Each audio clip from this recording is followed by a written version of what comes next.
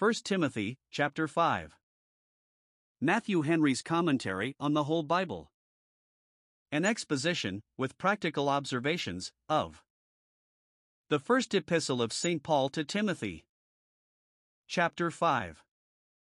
Here the Apostle 1. Directs Timothy how to reprove, verses 1 and 2.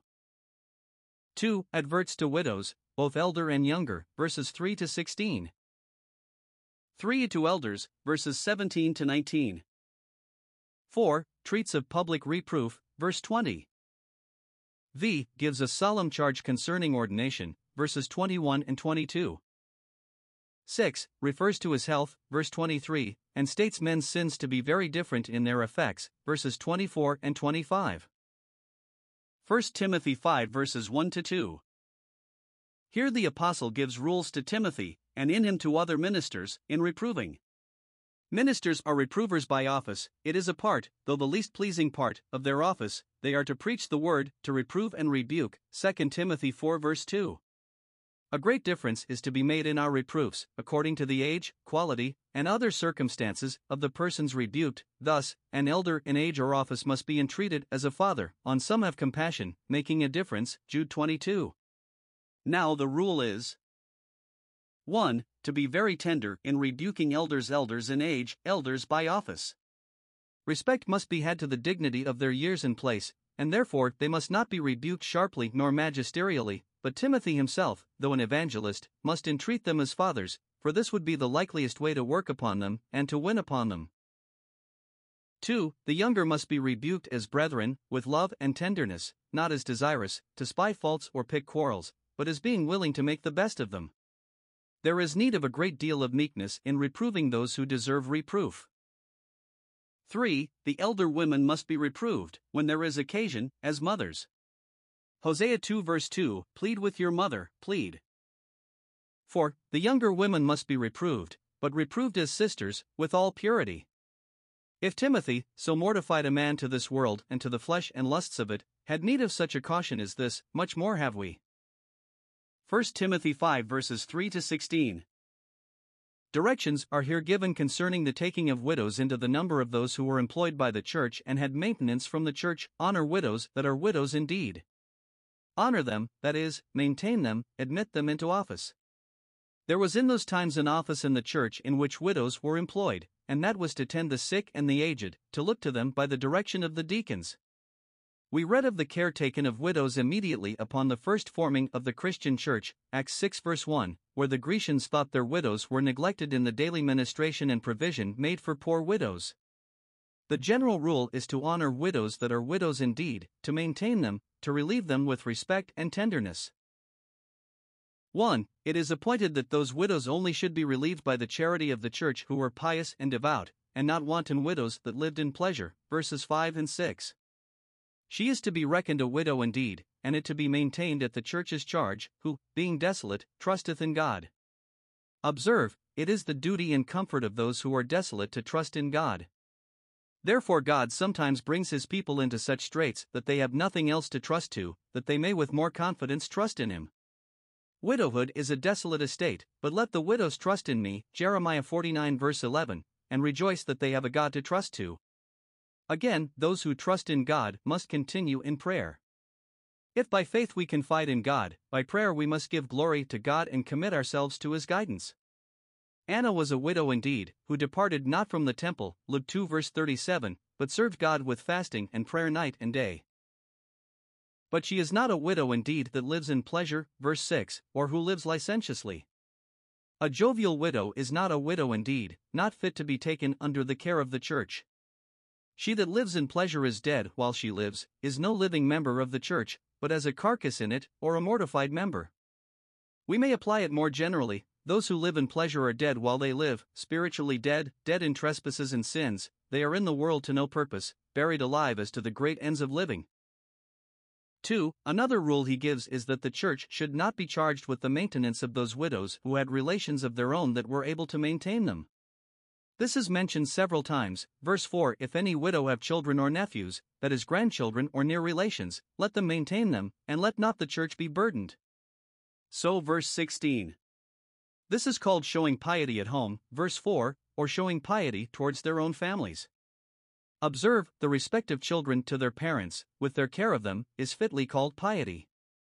This is requiting their parents. Children can never sufficiently requite their parents for the care they have taken of them, and the pains they have taken with them, but they must endeavor to do it. It is the indispensable duty of children, if their parents be in necessity, and they in ability to relieve them, to do it to the utmost of their power, for this is good and acceptable before God. The Pharisees taught that a gift to the altar was more acceptable to God than relieving a poor parent, Matthew 15 verse 5. But here we are told that this is better than all burnt offerings and sacrifices, this is good and acceptable, etc. He speaks of this again, verse 8, if any provide not for his own, etc. If any men or women do not maintain their own poor relations who belong to them, they do in effect deny the faith, for the design of Christ was to confirm the law of Moses, and particularly the law of the fifth commandment, which is, honor thy father and mother, so that those deny the faith who disobey that law, much more if they provide not for their wives and children, who are parts of themselves, if they spend that upon their lusts which should maintain their families, they have denied the faith and are worse than infidels.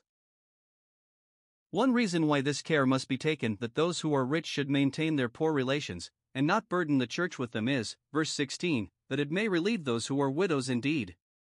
Observe, charity misplaced is a great hindrance to true charity. There should be prudence in the choice of the objects of charity, that it may not be thrown away upon those who are not properly so, that there may be the more for those who are real objects of charity. 3. He gives directions concerning the characters of the widows that were to be taken into the number to receive the church's charity, not under 60 years old, nor any who have divorced their husbands or been divorced from them and have married again. She must have been the wife of one man, such as had been a housekeeper, had a good name for hospitality and charity, well reported of for good works.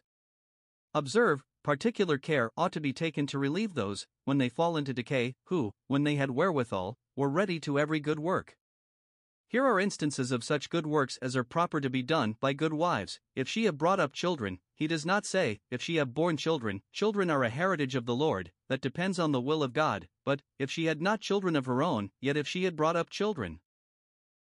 If she have lodged strangers, and washed the saints' feet, if she have been ready to give entertainment to good Christians and good ministers, when they were in their travels for the spreading of the gospel.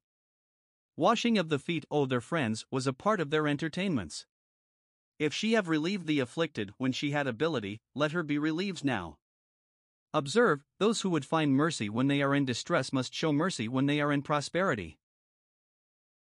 For, he cautions them to take heed of admitting into the number those who are likely to be no credit to them. Verse 11. The younger widows refuse, they will be weary of their employments in the church, and of living by rule, as they must do, so they will marry, and cast off their first faith.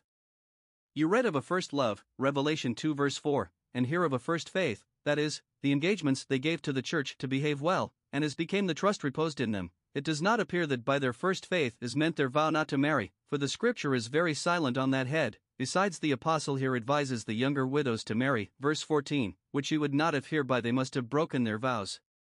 Dr. Whitby well observes, if this faith referred to a promise made to the church not to marry, it could not be called their first faith. Withal they learn to be idle, and not only idle, but tattlers, etc. Verse 13. Observe, it is seldom that those who are idle only, they learn to be tattlers and busybodies, and to make mischief among neighbors, and sow discord among brethren. Those who had not attained to such a gravity of mind as was fit for the deaconesses, or the widows who were taken among the church's poor, let them marry, bear children, etc. Verse 14. Observe, if housekeepers do not mind their business, but are tattlers, they give occasion to the adversaries of Christianity to reproach the Christian name, which, it seems, there were some instances of. Verse 15. We learn hence. 1. In the primitive church there was care taken of poor widows, and provision made for them, and the churches of Christ in these days should follow so good an example, as far as they are able.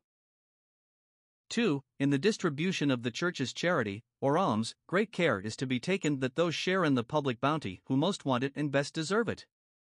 A widow was not to be taken into the primitive church that had relations who were able to maintain her, or who was not well reported of for good works, but lived in pleasure. But the younger widows refuse, for, when they have begun to wax wanton against Christ, they will marry. 3. The credit of religion and the reputation of Christian churches are very much concerned in the character and behavior of those that are taken into any employment in the church, though of a lower nature, such as the business of deaconesses, or that receive alms of the church. If they do not behave well, but are tattlers and busybodies, they will give occasion to the adversary to speak reproachfully. For Christianity obliges its professors to relieve their indigent friends, particularly poor widows, that the church may not be charged with them, that it may relieve those that are widows indeed. Rich people should be ashamed to burden the church with their poor relations, when it is with difficulty that those are supplied who have no children or nephews, that is, grandchildren, who are in a capacity to relieve them. 1 Timothy 5 verses 17 to 25. Here are directions. 1. Concerning the supporting of ministers.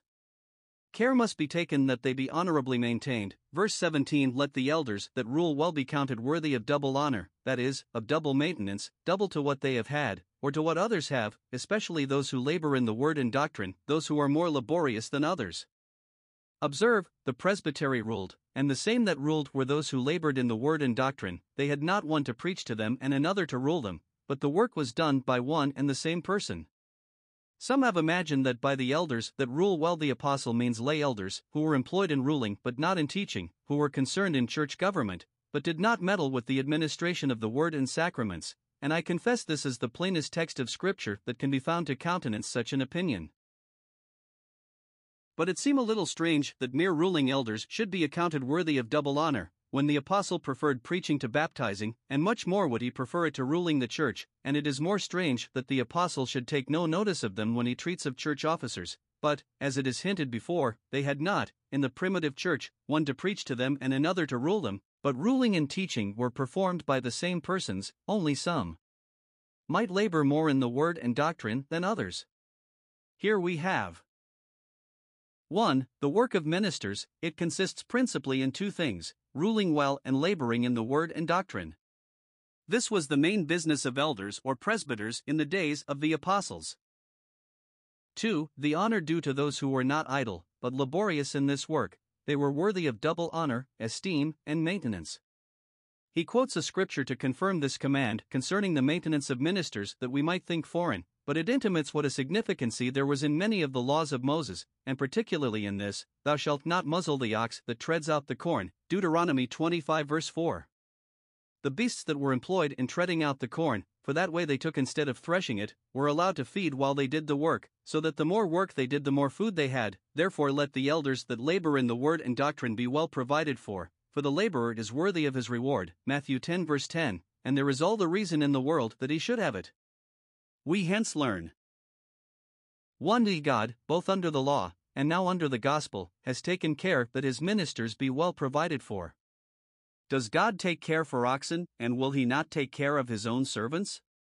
The ox only treads out the corn of which they make the bread that perishes, but ministers break the bread of life which endures forever. 2. The comfortable subsistence of ministers, as it is God's appointment that those who preach the gospel should live of the gospel, 1 Corinthians 9 verse 14, so it is their just due, as much as the reward of the laborer, and those who would have ministers starved, or not comfortably provided for, God will require it of them another day. 2. Concerning the accusation of ministers, verse 19: against an elder receive not an accusation, but before 2 or 3 witnesses. Here is the scripture method of proceeding against an elder, when accused of any crime. Observe. 1. There must be an accusation. It must not be a flying uncertain report, but an accusation, containing a certain charge, must be drawn up. Further, he is not to be proceeded against by way of inquiry. This is according to the modern practice of the Inquisition, which draws up articles for men to purge themselves of such crimes, or else to accuse themselves. But, according to the advice of Paul, there must be an accusation brought against an elder. 2. This accusation is not to be received unless supported by 2 or 3 credible witnesses, and the accusation must be received before them, that is, the accused must have the accusers face to face, because the reputation of a minister is, in a particular manner, a tender thing, and therefore, before anything be done in the least to blemish that reputation, great care should be taken that the thing alleged against him be well proved, that he be not reproached upon an uncertain surmise, but. Verse 20: those that sin rebuke before all, that is, thou needest not be so tender of other people, but rebuke them publicly. Or, those that sin before all rebuke before all, that the plaster may be as wide as the wound, and that those who are in danger of sinning by the example of their fall may take warning by the rebuke given them for it, that others also may fear. Observe. 1. Public scandalous sinners must be rebuked publicly, as their sin has been public and committed before many, or at least come to the hearing of all, so their reproof must be public and before all. 2. Public rebuke is designed for the good of others, that they may fear, as well as for the good of the party rebuked. Hence it was ordered under the law that public offenders should receive public punishment, that all Israel might hear, and fear, and do no more wickedly. 3. Concerning the ordination of ministers, verse 22, lay hands suddenly on no man. It seems to be meant of the ordaining of men to the office of the ministry, which ought not to be done rashly and inconsiderately, and before due trial made of their gifts and graces, their abilities and qualifications for it. Some understand it of absolution. Be not too hasty in laying hands on any, remit not the censure of the church to any, till time be first taken for the proof of their sincerity in their repentance, neither be partakers of other men's sins, implying that those who are too easy in remitting the censures of the church encourage others in the sins which are thus connived at, and make themselves thereby guilty. Observe, we have great need to watch over ourselves at all times, that we do not make ourselves partakers of other men's sins. Keep thyself pure, not only from doing the like thyself, but from countenancing it, or being any way accessory to it, in others. Here is 1. A caution against the rash ordination of ministers, or absolution of those who have been under church censures. Lay hands suddenly on no man. 2. Those who are rash, either in the one case or the other, will make themselves partakers in other men's sins. 3. We must keep ourselves pure. If we will be pure, the grace of God makes and keeps us pure, but it is by our own endeavors. 4. Concerning absolution, to which verses 24 and 25 seem to refer, some men's sins are open beforehand, going before to judgment, and some follow after, etc. Observe, ministers have need of a great deal of wisdom, to know how to accommodate themselves to the variety of offenses and offenders that they have occasion to deal with. Some men's sins are so plain and obvious, and not found by secret search, that there is no dispute concerning the bringing of them under the censures of the church. They go before to judgment, to lead them to censure, others they follow after, that is, their wickedness does not presently appear, nor till after a due search has been made concerning it. Or, as some understand it, some men's sins continue after they are censured, they are not reformed by the censure, and in that case there must be no absolution. So, also, as to the evidences of repentance, the good works of some are manifest beforehand. And those that are otherwise, whose good works do not appear, their wickedness cannot be hid, and so it will be easy to discern who are to be absolved, and who are not. Observe.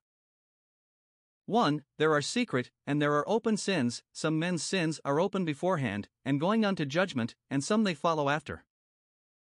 2. Sinners must be differently dealt with by the church. 3. The effects of church censures are very different. Some are thereby humbled and brought to repentance, so that their good works are manifest beforehand, while it is quite otherwise with others. For, the incorrigible cannot be hid, for God will bring to light the hidden things of darkness, and make manifest the counsels of all hearts. 5. Concerning Timothy himself.